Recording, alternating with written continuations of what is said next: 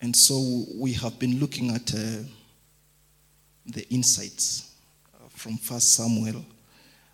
Basically, if we can say it the other way, it is we are looking at some lessons that we can draw from 1 Samuel. Quite a lot of lessons that we can learn. It is amazing that we can't finish 1 Samuel in 1 week. So far, we have only done the first three chapters, rather. And so we began on Sunday, and we looked at chapter 3 of 1 Samuel. For those who are not in, that chapter basically deals with the dispensation between Eli and Samuel, where the Bible begins by saying that in those days, the word of God was rare. It was scarce and the visions were rare. And I said that basically it means that the word used there is that the visions of God were not pushing through. That God was still speaking, but they were not breaking through the people. And as you read through that chapter, you begin seeing what happens to Eli and his family, the 2 sons. The Bible says that the 2 sons of Eli were wicked in the sight of the Lord, and the Lord said, because of the sins of the young men, and because you, as the father Eli, did not restrain them, I'm going to cut you off from the priesthood of Israel. And so we said that the lessons we learn from chapter 3 is that, one is that children can minister to the Lord. And we say that we need to teach the children to minister before the Lord, because in due time, they begin ministering to the Lord. The Bible says that Samuel was ministering before the Lord in the presence of Eli. And later on the Bible says, Samuel didn't know the Lord. Hello? So in which God was he ministering? And so we said it's good that we bring the children to the church to learn spiritual, religious things. They may not have a personal intervention, encounter, but with time, they will have a personal encounter. And instead from ministering in the presence, they minister not with the Lord. Okay, and we said, so we need to discipline our children in the way of the Lord. And we also saw something very important. We said that when you obey your elders, when you obey people in authority, that obedience will usher you to the next level of anointing. Remember that? And we gave an example of Samuel. We said that technically, if it were today, not many teenagers will have woken up in the morning at the calling of an old man whose eyesight was failing and he was fat. But Samuel was unique. He woke up 3 times to go to Eli. And on the 3rd time, Eli told him, when the Lord speaks, say, your servant is here. Speak, Lord. If Samuel didn't go for the 3rd time, he would not have gone the next level of anointing. It challenges my life. And looking at the life of Samuel, you can see that Samuel is rising as Eli is going down. It's always easy to obey people who are always above you, who seem they have things together, who you admire. But the things people are going down or lower than you, it's not easy to obey them.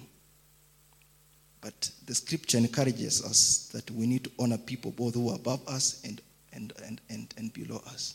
And I gave an example of Naaman and the servant girl. If Naaman didn't listen to the servant girl, he would not have been healed from leprosy. And so he said, in life, for you to go to the next level of anointing, you will need to obey those above you. And we give an equation that obey your father and your mother in the Lord, that you may have good life. It may go well with you and you may have a long life. And the question we asked is, what's the relationship between obeying your father and mother and long life? Remember that? And we say it's the same thing in the Bible, in Proverbs chapter 8. It says, when you gain wisdom and understanding, you will get favor and long life. Same equation. 2 plus 2 is equals to long life. 3 plus 1 is equals to 4. So when you get knowledge and wisdom, you get long life. And so we said, when you learn to obey those people above you, you begin learning discretion. The Bible says, the lips of a wicked man or an immoral woman drips honey, and her mouth is smooth as oil. But a man with wisdom shall escape her. And we say it, that's in Proverbs chapter 5, that's discretion. And later on, actually, when you read in Ecclesiastes, it says, remember, it's an immoral woman and immoral man. It says that, I have seen one thing evil I've seen one thing evil on the face of the earth, that there is a woman whose hands are like fetters, like chains. Okay? And the Bible says, but a righteous man shall escape her. There are men who are so smooth, who are like chains. They speak to you, and as the ladies say, you are in the box. But a righteous woman shall escape her. Why? God gives you discretion. Because you have learned to listen from him. He will just say one word one day, and it will conflict with what you have heard from your parents. And you say, though this man is smooth, he's not my type. You will escape her. Obedience. And we finished. Sorry, number 3, we say that in life, just like the way Eli pointed Samuel to the Lord, though he was going downhill, we say that in life, you will always need someone to point to your next level of anointing. That is a spiritual principle that you cannot run away from. And so John the Baptist comes and says, see, there comes the Lamb of God who takes away the sin of the world. So for you to go to the next level of anointing, you will need someone to point you to that. And the last one, we said that God's wrath is like a laser-guided missile. Remember that? And we said that if the anger of the Lord is against you and his wrath, it doesn't matter where you go. You will run away from the witchcraft in Kitui, and you'll be the only one who will die in Washington, D.C. Brethren, there is a story that I heard. I don't know whether you saw it on social media. There's the only American man who died in Dusit. I'm not saying it was the wrath of God, but it was a very strange story. The only American who died. Did you follow that story? He was called Jason or something. This man, during the 9/11 in America, he was interning at the International Trade Center. He was an intern, young man. And the story says that he just woke up from his desk, went to the lift, and a few seconds he took the lift. The first plane hit that building, and he escaped, and all his colleagues died. Just him alone. But in Dusit, he is the only American who was killed. I'm not saying it was wrath, but it's a very strange story, right? He escaped in America only to die. But it's a good parallel. And we also said that when the favor of the Lord is upon you, it's like a laser-guided missile. It just follows you. It follows your offspring. It follows your work. Whatever you touch succeeds. Amen? And we gave good examples of the favor of the Lord upon the people in the Bible and the wrath of God. Today, as I was driving here, the Lord reminded me of a certain man who encountered the wrath of God. Remember, we gave an example on Sunday of a few people who encountered the wrath of God. We gave the example of the priest Abimelech and the sons of Eli. The Bible says that when God promised that he's going to wipe them out, he actually followed through and wiped them out. 120 years later, a guy comes, David, comes and cheats, lies to one of the priests and says, give me bread and give me the sword because I've been sent by the king, when it's not the truth. And a certain man called Doeg heard it and went and reported to Saul. And Saul wiped out the whole village of 85 priests. Okay? And the word of the Lord was fulfilled. But today I was reminded of another one. There's a certain king in the Bible who the Bible calls him the most wicked king ever in the Commonwealth of Israel. Do you remember that king? Every time the Bible mentions his name, they add the surname, they add there, they say, and this king, the son of Nebat, caused Israel to sin.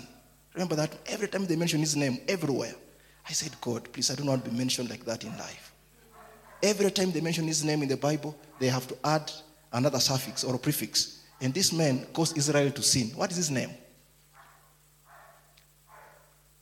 Jeroboam, right? The son of Nebat. He's the first man who institutionalized Baal worship in Israel. And so at a certain point, God was not happy with him and he came to judge him. And the Bible says that there is another, God sent a man of God to him, and he found this king offering sacrifice on an altar. And the prophet told the king that, look here, the king, on that altar in Bethel that you are offering sacrifice, God shall raise a young man called Josiah, and upon that altar, he will burn your bones on that altar. Remember the story? And the king said he was not so amused because here comes a man, a priest, a prophet, who is rebuking him in the presence of his subjects. And so he's not amused. So he said, can you seize that man? And the Bible says his hand withered. And he cried and said, can you please entreat your Lord that my hand can be healed? And the Lord is strange, right? And this man of God prayed for him and his hand was restored. Remember? And then this king dies a nice death and is buried and life goes on. All right? It's not been fulfilled, the wrath of God. And 300 years later, another king is raised in Israel, a righteous man. And they stumble on the book of the law. And this king reads the book of the law, and he realizes that they have been worshipping Baals and other things. And he commands that everyone now, we are going to burn all the Baals and restore worship. And they do that. And he did not just stop there. He decided that I'm going to burn down all the high places. Hello? And goes to Bethel to burn, because that's where it began, where the Baal worship was there. And he arrives there, and he destroys all the high places. And the Bible, as he was moving away, he notices tombs, burial places. And he's so enraged by divine wrath that he orders people, says, can you go in those tombs and get all those things that are inside, including the bones, and let's burn them. And they burned the bones. And that man was called Josiah. And immediately he burned, as he was walking away, he noticed another grave. And so he asked, and whose grave is this? People told him, this grave belongs to the man who prophesied about what you have just done. So the people knew all these 300 years that God prophesied about judgment. And this man is called Josiah. His mother just gave him birth. And amongst the names, amongst Dennis and Jorog and what, he gave him the name of Josiah. And the man fulfilled the will of God, the wrath of God. The story of Ahab. Ahab decides to betray the Lord and goes to the war and disguises himself with the king of Israel, Jehoshaphat, wearing jeans and, hiding. And the armies of Syria chased Jehoshaphat, thinking that he is actually the king of Israel, because they had been sent to only chase the king of Israel. And when they arrived to Jehoshaphat, they realized that he's not the actual king. And the Bible says one man just drew his arrows at random and shot. And this arrow went like this, like this, like this. And the Bible says it struck Ahab in the middle of his breastplate. Not anywhere. It just went where there is a little gap inside there and killed him. Laser-guided missile. So why does the Lord give us these stories? For one reason, that it may contrast with the life that we believers live. Because what is true that side is true on this side. So for us believers in Christ Jesus, favor follows us. I think we have done a good justice for those who did not come on Sunday and yesterday. Now, let's come to the yesterday. I see Brother Aliso was not here. Let's help him to catch up in a few minutes so that tomorrow we can be on the same page. Now, yesterday, we followed up that lesson and said, we understand why the Lord killed Eli's sons. It's very clear from Scripture. They were corrupt and immoral. Okay? They did not fear the Lord. Then we said, we also understand why God killed Eli. Because from Scripture it appears that the Lord had warned Eli between the first prophecy in chapter 2 and chapter 3. It seems there had been an interface of time. That God had given Eli enough time to repent. But he didn't take the opportunity. And that's why, if you read the first prophecy in chapter 2, and the prophecy that God gives Samuel is identical, except one thing. In the second one, the Lord says, and the sin of Samuel and his son, Eli and his son, cannot be atoned by sacrifice or offering. He's saying this one is a concluded case. I gave him enough time to repent and to teach his sons a lesson and remove them from priesthood, but he has not done it. Therefore, there is no any time for repentance. It's injury time. And so, Eli dies because of the foolishness of his children and because he didn't take time to correct the error and repent. So we know why Eli died. But the question we asked yesterday is, but why kill the entire generation? Hello? Why did the Lord decide to judge the entire generation from Eli? And so we look at scriptures.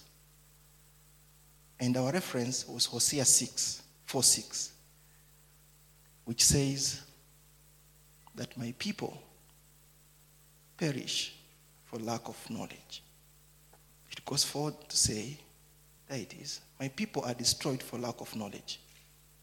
Because you have rejected knowledge, I will also reject you from being priests for me. Because you have forgotten the law of your God, I also will forget your children. Very deep scripture. In that piece of scripture, what you learn there is that these people had been given an opportunity to select knowledge. Knowledge had been offered as an option. They didn't choose knowledge, they chose foolishness. But the most mind-boggling one is the last sentence, which says, because your forefathers, the fathers rejected knowledge, I am also rejecting the children. So it appears there is a correlation between the choice of children by the father and the love of knowledge by the parents. And then he said, it appears therefore that if parents don't possess knowledge, the Lord will not choose the children. And we said, why? Because God does not also trust the children, that you can only pass to your children what you possess. If you don't have knowledge, information, there's nothing you will pass. Therefore, God cannot trust your generation. And we learned about knowledge from Proverbs chapter 8.